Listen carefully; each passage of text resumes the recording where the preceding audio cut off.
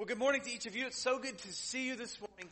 We want to welcome you to Joliet First. We're at Joliet First. It is our mission to make Joliet First. We have said that part of our identity is wanting to become a community of hope. And we've kind of looked at scriptures, and it said that God called the farmers to leave the edges of their field for the people who needed hope the most. And so we've been asking here at our church, what does it look like for us to be hope for the world? And that really, really is kind of an ambiguous thought, but I think many of us recognize hope when we see it. And so we felt as a church that to kind of move us into what hope will look like, we'll have 4 principles that are going to shape who we are as God's people. And so we said this, that we will seek God and seek His kingdom with everything that we have. That we will relentlessly pursue God with everything that we have, in the same way that He relentlessly pursues each of you. We also said that we are going to invest. So we seek and we will invest. Now, I know often when you hear this word invest, you think the pastor is asking for money. But quite frankly, money matters, but we don't care about your money here. What matters to me is that you begin to use your gifts, your time, and your talents to invest in other people who need hope in their life.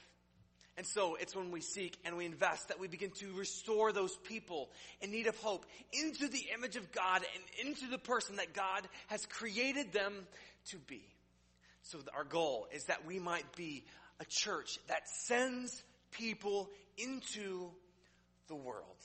So welcome to Joliet First this morning. We are continuing our series group, God's Plan for Creating and Sustaining Community. If you've missed us over the last few weeks, the first week we said this, that our connection to Christ is only as healthy as our connection to others and Christ. And we said this, that we believe circles are better than rows, or we believe that circles are better than sanctuaries. Now before you label me a heretic, hear what I'm saying.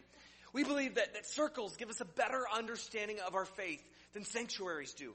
Often when you come to church, sanctuaries kind of elicit questions. Why do they do what they do? And so we landed on this idea that we should break bread together. And we ended the sermon by saying that we must begin to see our tables as a place of sacred space. That when we eat together, God meets us in that presence. And then when we're eating together, we receive the full nourishment that God wants for His people. The other thing that we said last week was we talked about sharing and credibility. You see, credibility is gained when we share experiences. People begin to respect us for some of the experiences we have. But often in the church, we want to keep appearances. And so we said credibility is gained when we quit keeping appearances and we start sharing our experiences with other people. Because when you begin to share your experience with other people, you gain a credibility that allows people to speak into your life. But it also allows you the opportunity to speak into theirs. And that's the whole goal of the group.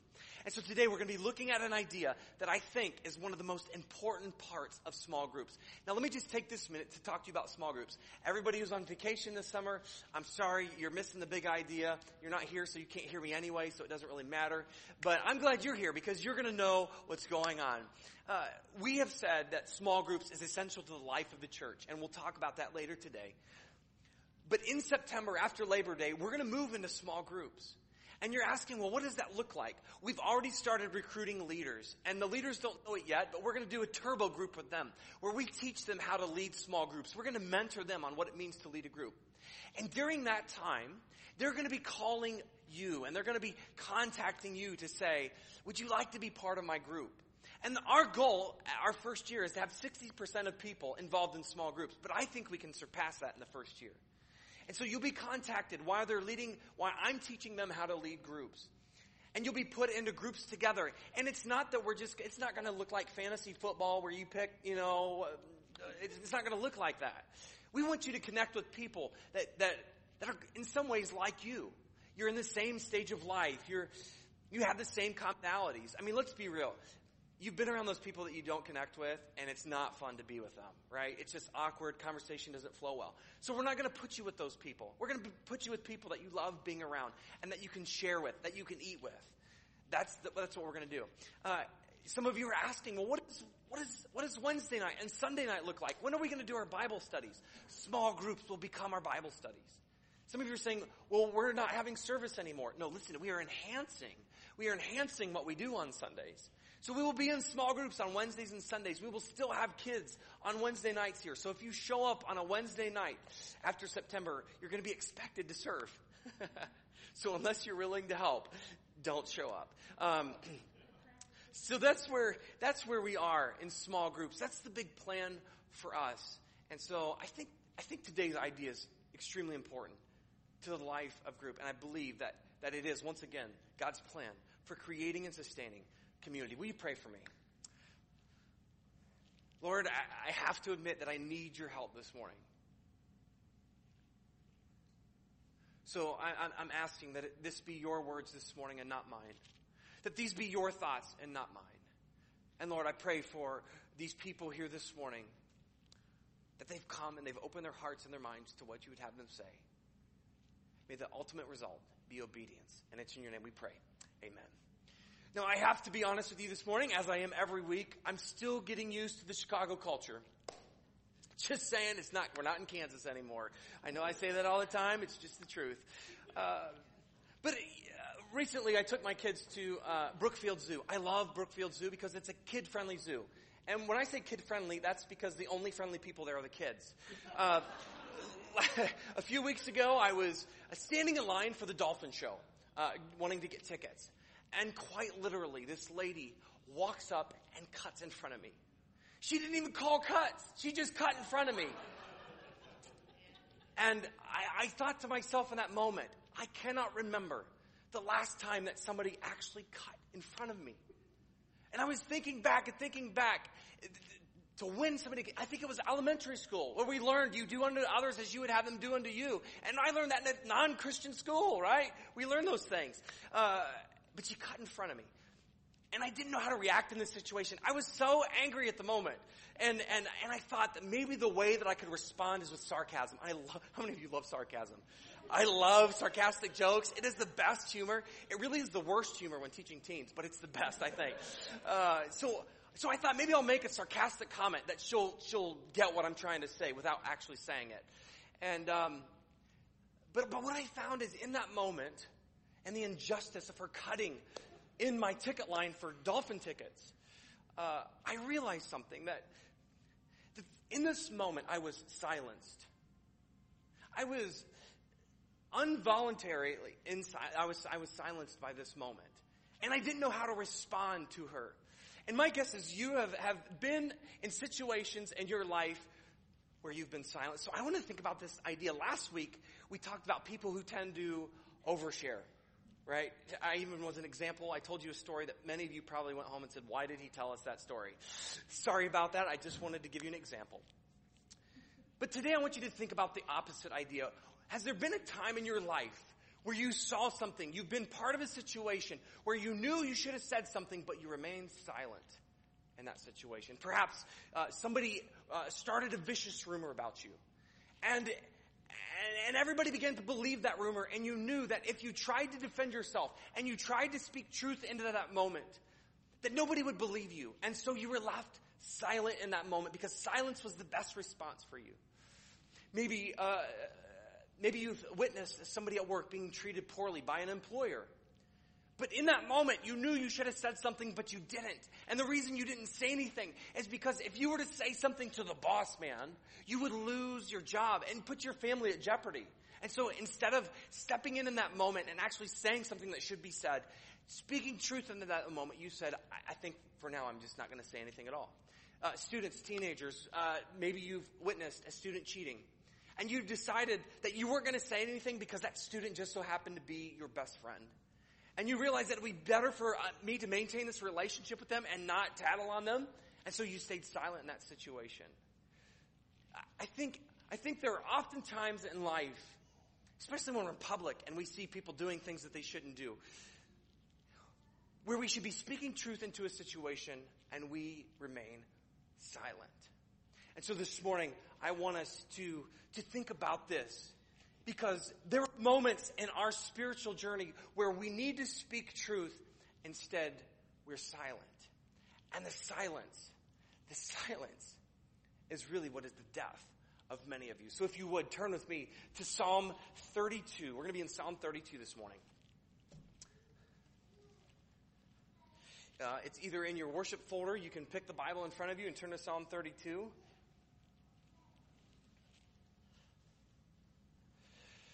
Before we read the scripture together, though, I need to fill you in on the writer. Many of you know David. Many of you have heard of David, but don't tune me out because this is still important to the story. You see, David wrote this song. He wrote this poem to God in a moment that was extremely important in his life. You see, many of you know that David killed Goliath. He was this little shepherd boy that comes out and he kills Goliath. Everybody knows that story. And instantly, like overnight, it was like a YouTube gone viral. He became famous with the Israelite people. And so Saul, the king at the time, was out, and David, he was in. He was in like that. But then we know what happens when people get put in positions of power. You see, they tend to forget the very God that has given the gift and given them the power to lead. And so David, in a moment of selfishness, does something that God never intended him to do. You see, David was supposed to be, for all people, the image and hope of salvation. And so in that moment, he's up on his rooftop, and he's looking down, and he sees a lady bathing. And he says to himself, I think I would like to sleep with that woman. And so he has his servants go and get this woman, and he sleeps with the lady. And the lady becomes pregnant. But worst of all, she's married. And not only is she married, she's married to a soldier who is off fighting for the country, fighting for David and his people. And all of a sudden, David devises a plan to make it right on his own terms and on his own power. And what's interesting is he calls this man, this husband back from war. And his plan is that when he comes back, he'll be gone for so long that he'll want to be with his wife. But this guy was so faithful, not only to his country, but to his comrades. And so he comes back, and he doesn't even spend time with his wife. And so David decides to be Tony Soprano. And he calls his hitman out, and he has them on the front lines kill this lady's husband. It wasn't the enemy. It was the hitman of David who went out and killed this man. So David has slept with somebody he shouldn't have. He had an affair, and then he murdered the husband of this woman. And David begins to feel, after somebody came to him and said, look at what you've done, he began to feel the guilt and the weight of that sin. And here's what he says. I love it. He says it in chapter 32. He says, blessed is the one whose transgressions are forgiven, whose sins are covered. Blessed is the one whose sin the Lord does not count against them. When I kept silent, my bones wasted away through my groaning all day long. For day and night your hand was heavy on me. My strength was sapped as in the heat of the summer. Then I acknowledged my sin to you and did not cover up my iniquity. I said, I will confess my transgressions to the Lord, and you forgave the guilt of my sin. I'm going to stop there for a minute. David does something interesting in the very beginning verses of this poem. You see, he uses three words. He uses these words sin 3 different times. He says transgression once, but you see, in the Hebrew language, they only had 3 words for sin. And so what David is saying from the very get-go is, I am guilty of all 3 of these different components of sin. And the first one, this word transgression, translated pesha, literally means that it was a wrongdoing or a wrong action of injustice against somebody else. Hence, sleeping with somebody's wife and then murdering their husband. But transgression also means almost like a standing upright defiance against someone. My son's doing this right now. I'll tell him to do something. And I know that he hears me, but he pretends like he doesn't hear me. And then he'll go off and do exactly the opposite of what I just told him to do. It's defiance. That's transgression. The other idea that David wants us to give this morning is this word hata, which many of you know sin as missing the mark. Now, I wrote in my Bible this week, what does it mean to miss the mark? You see, we always define sin as missing the mark, but nobody actually defines what the mark is. And so I think that God created his people In the very beginning of the creation story, we see that his people are in an amazing relationship with him. There's not only with him, but with each other. And so there's this deep relationship where God's love and his mercy and his beauty and his power and his majesty is extended into that relationship. And it's only in that context of relationship that we begin to experience what human life was meant to be like. And as we begin to experience that humanity, the way that God designed it, we then begin to reflect back to God those very things. That we reflect his glory back to him. But it is our responsibility in that relationship, and as we experience the goodness, what God calls good, to reflect back to the world the image of his creativity, of his beauty, and of his power, and most of all, of his salvation. So the mark is about becoming expressions of God's salvation to the world. That's what it means to make the mark. See, often we'll say, well, sin is a bad thing, which it is. But that's not compelling to me. All that says to me is you need to avoid certain things. What compelling is to me is this idea that when we miss the mark, we miss out on life the way God designed it. David goes on to tell us the third part of this sin is this wrongdoing. But with this idea of wrongdoing, it has an association of responsibility and guilt. So what David wants to tell us today, he wants us to give a picture that David has done so wrong, and the weight of his sin is beginning to build up, that he feels responsible and guilty for what he's done. And so he gives us this image of being drawn into a courtroom, and he stands before the judge, and everybody knows what he's done. He's murdered and he's had an affair.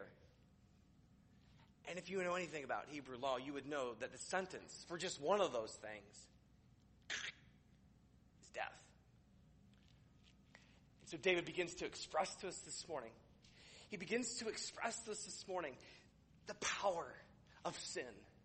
Listen to his words. He says, "My bones wasted away through my groaning all day long.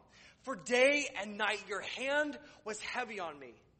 My strength, my energy, my life was sapped as in the heat of the summer." I want you to listen to what David is saying in that moment.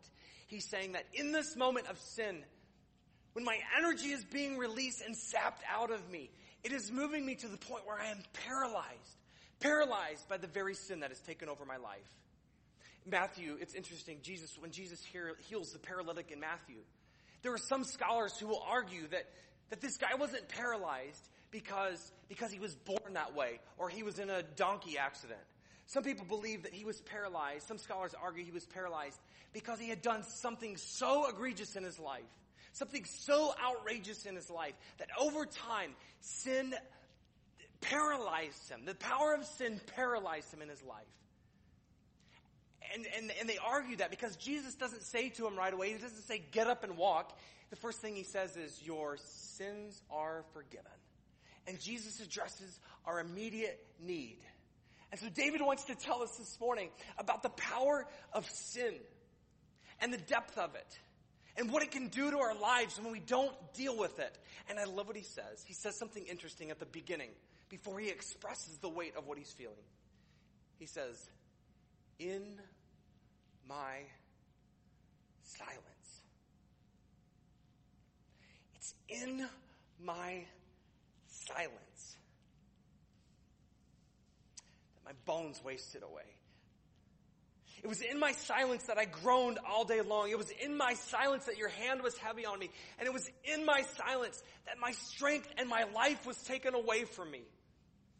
You see, it is sin's goal. It is sin's mark to keep you silent. You see, I don't believe that sin actually has power over you. But the moment that you keep silent, the moment that we keep silence, we empower sin to have power over us. And I think this morning, we have to understand that it's not sin, it's the silence that has the power over us. And I think when we keep silent, in many ways what we are saying is, I am going to hold on to the responsibility of that sin. hey God, I know you're all powerful. I know you're omnipotent. I know you're amazing. But in my silence, I'm going to deal with sin the way that I want to. You see, it's in your silence that you assume and you feel like you have the right to deal with your own sin. And so the reality is this, is that God wants to forgive you. God wants to give you healing, but you need to learn to get out of your own way. The problem for many of you is not God. The problem is you. And it's because you think you have the power to deal with your own sin. And let me just say this. Silence is a rejection of God's grace. Silence is a rejection of God's grace this morning. There are some of you here this morning. I get it. I know you. In fact, I am you. There are some of you this morning who have done some crazy things. There are some of you who have been part of some crazy things. There are some of you who you didn't do anything, but sin has been wrought against you. Sin is a nasty thing because it affects everybody. And so maybe you weren't guilty of it, but guess what? Maybe somebody did something to you, and I know for a fact that your past always meets you in your present. That you can't escape it. You can't get away from it. You lay up at night and you think about your past. And we really remain slaves to our past, and we can't live the life that God wants us to in the present. Am I right this morning? Anybody feel like that ever? Some of you do. Thank you for shaking your heads with me. So I need you to hear this morning. It is sin's goal to keep you silent. But I love what David says. He says, Then I acknowledged my sin to you, and I didn't cover up my iniquity. I said, I will confess my transgressions to the Lord, and you forgave the guilt of my sin. No longer am I in a courtroom before the judge who is going to put me to death, but you've forgotten it all. I think in many ways, when we begin to confess to God, when we begin to speak out loud, when we begin to break the silence, we move to a deeper relationship where we experience God's love in a new way like we've never experienced it before. And you have to understand, if silence is a rejection of God's grace, the confession is a reliance on His love. If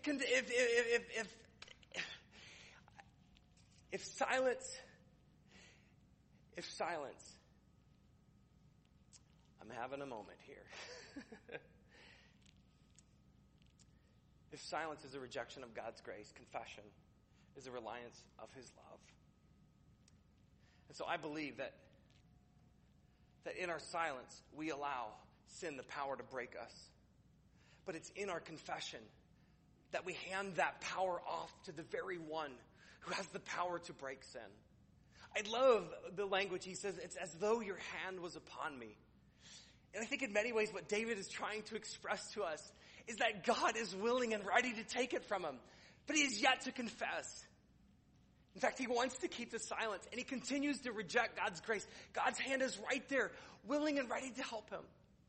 And the moment he confesses, the moment he speaks to God and says, I am a sinner.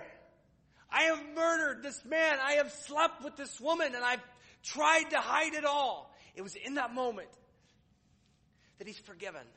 And I think he begins to experience what he describes in verse 1 and 2. Happy. That's the word blessed there. Happy are those whose transgressions are forgiven. Happy are those whose sins are covered.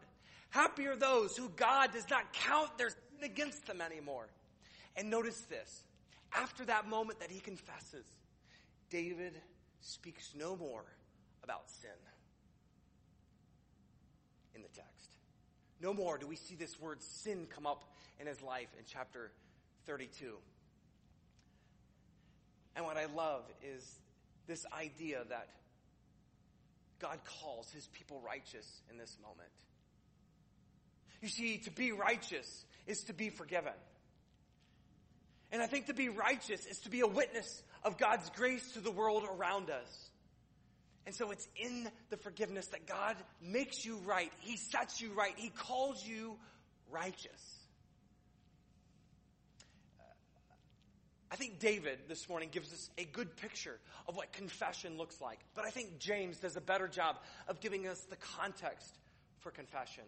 You see, in James 5, we'll go there in a minute, but in James 5, he begins to talk about sickness. And I think that in some sense, he's talking about physical sickness. But I think what James is really expressing is the weight of sin has the power to make you feel as though you were sick. Because he talks about sin in that. And he says, I want to take this idea that Jesus said to us, that we should love one another, and that by our love, people will know that we are Christ's followers. And I think James wants to take this idea of one anothering to a whole different level. In fact, listen what he says in James 5. He says this, if anyone among you is sick, he says, let them call the elders of the church to pray over them and anoint them with oil in the name of the Lord. And the prayer offered in faith will make the sick person well. The Lord will raise them up. If they have sinned, they will be forgiven. Therefore, confess your sins to one another and pray for one another so that you may be healed. The prayer of a righteous person is powerful and effective. I think James gets it this morning. He gives us the context for confession. So here's what I want you to know.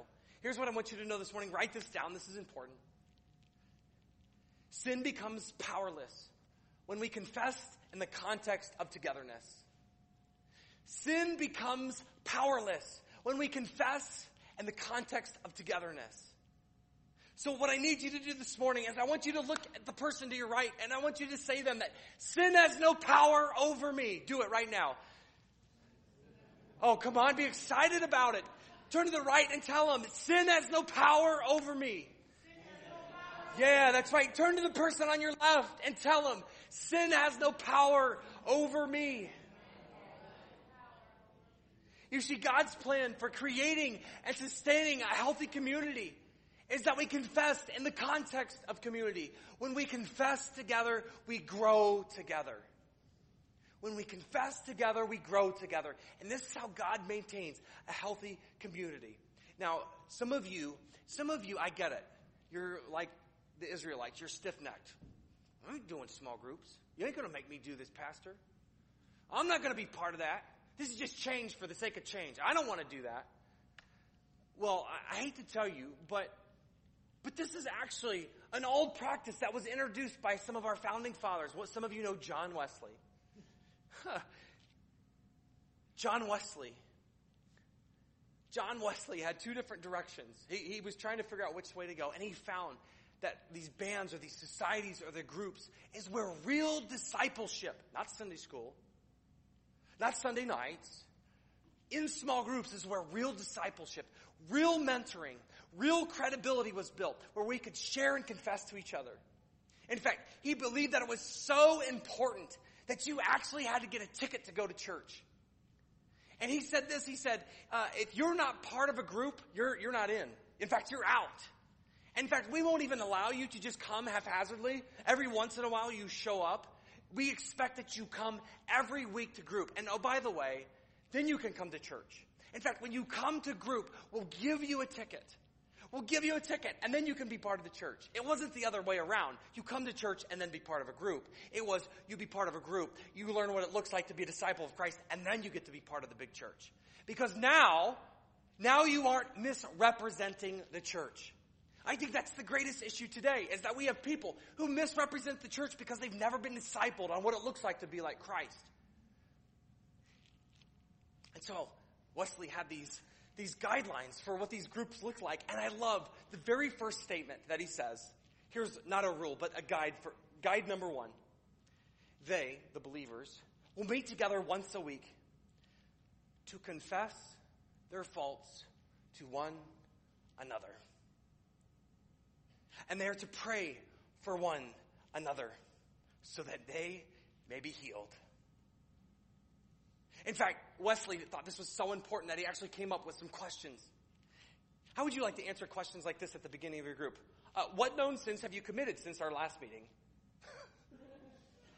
Well, do we have 2 or 3 hours? What temptations have you met with over the week?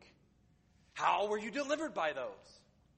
What have you thought, said, or done that wasn't like Christ? Now we're going on 5 hours. And he says, what is it that you, listen to this, what is it that you desire to keep a secret? What is it that you desire to be silent about? You see, he got this. David gets this. The writer of James gets this. That sin loses its power when we confess in the context of togetherness. So here's what I need you to do. Let me talk to my folks who've been part of this church for most of their life. There are some of you, let me just say this. Those of you out there that's saying, I don't need to be part of a group, you probably need to be part of a group. Because you're the ones that need the most help. In fact, I think group is where we begin to keep people accountable. See, some of you don't think you need accountability, but because you think that, you actually need accountability. You need somebody in your life to speak into your life. And so what I need you to do is to be a part of the life of this church, because this is the plan for discipleship. This is how we make Christ followers. And so I need you to begin to pray about who it is that you're going to be in group with. And if you have a hardened heart, if you are stiff-necked, I need you to begin to pray about your heart and your stiff neck. We'll get you a pillow for it too. You know, the ones that go around your neck. But I need you to begin to pray about who it is God wants you to be with. There are some of you here who aren't Christians.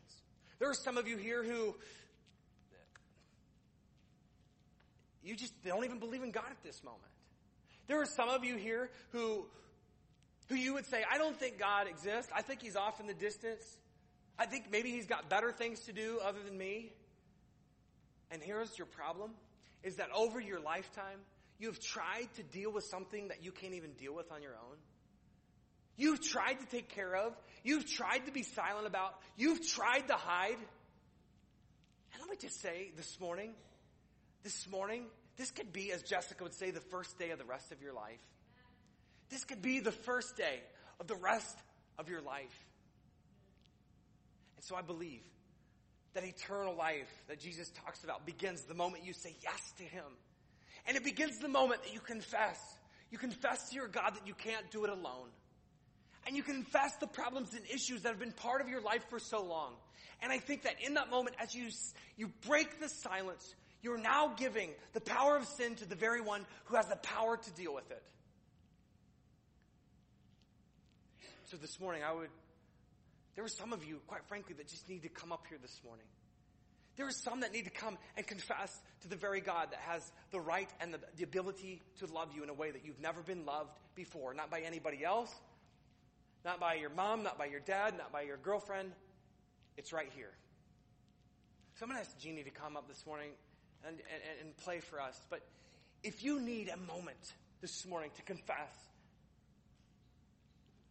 we'll have people that will come and pray with you. This is your time. Let me pray for you this morning.